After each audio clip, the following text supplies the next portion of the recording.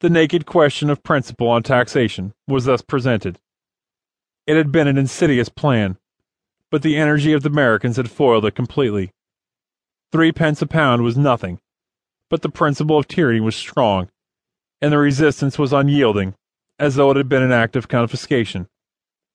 Tea was shipped in vast quantities, but the people refused it. Charleston would not permit it to be sold, storing it in wet basements till it was ruined. In Boston, a large crowd descended onto Griffin's Wharf. At the same instant, a group of men dressed as Indians ran among the laden ships of tea. In about 2 hours, they had hoisted out and broke open 342 chests of tea and dumped them into the harbor. They were unnoticed, as the multitude of spectators served as the covering party to the scene. No damage was done to the vessels, and when they were finished, all returned quietly to their own towns and homes. This day is known as the Boston Tea Party. Parliament, in order to punish the Bostonians, passed the Boston Port Bill, which prevented landing and shipping of goods. The custom house was moved to Salem, which refused to raise its fortunes on the ruin of their countrymen.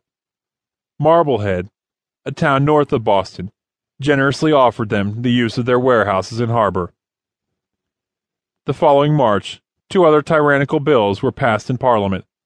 One subverted the whole Constitution and Charter of Massachusetts, taking all power out of the hands of the people and vesting it in the Crown.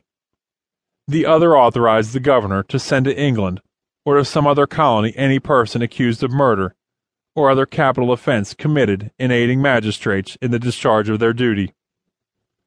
Shortly after, General Thomas Gage arrived to supersede Governor Thomas Hutchinson as governor and to enforce the odious Port Bill of 1774.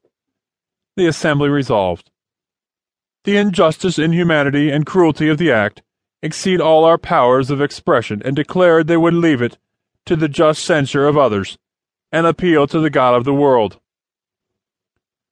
The legislature of Virginia appointed June 1st, the day the act was to go into effect, as the day of fasting, humiliation, and prayer, to implore God to give them one heart and one mind, firmly to oppose by all, just and proper means, every injury to American rights.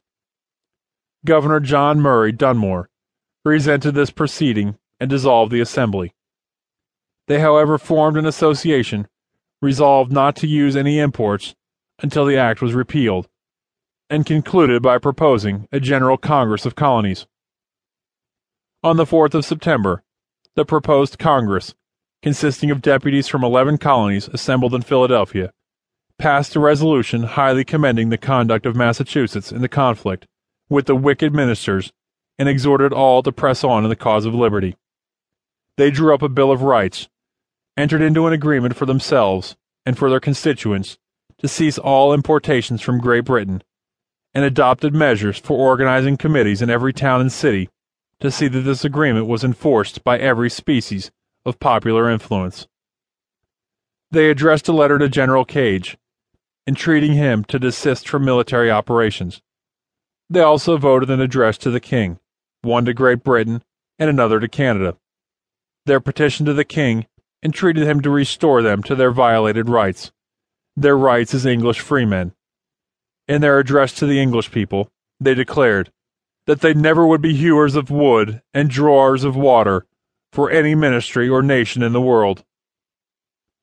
This frank expression of feeling on the part of the colonists aroused the indignation of the British government. America, they said, had long wished to be independent, and to prevent this was the duty of every Englishman, and that it must be done at every hazard. Boston Neck was fortified, powder and other military brought in by Gage. The Assembly met in Salem and appointed a committee of safety and supplies that sent messengers to New Hampshire, Rhode Island, and Connecticut to raise an army of 20,000 men. England could see the upheaval of violence from colonial indignation, refused to listen to the warning sound, and determined upon another act of oppression. The line in the sand had been drawn.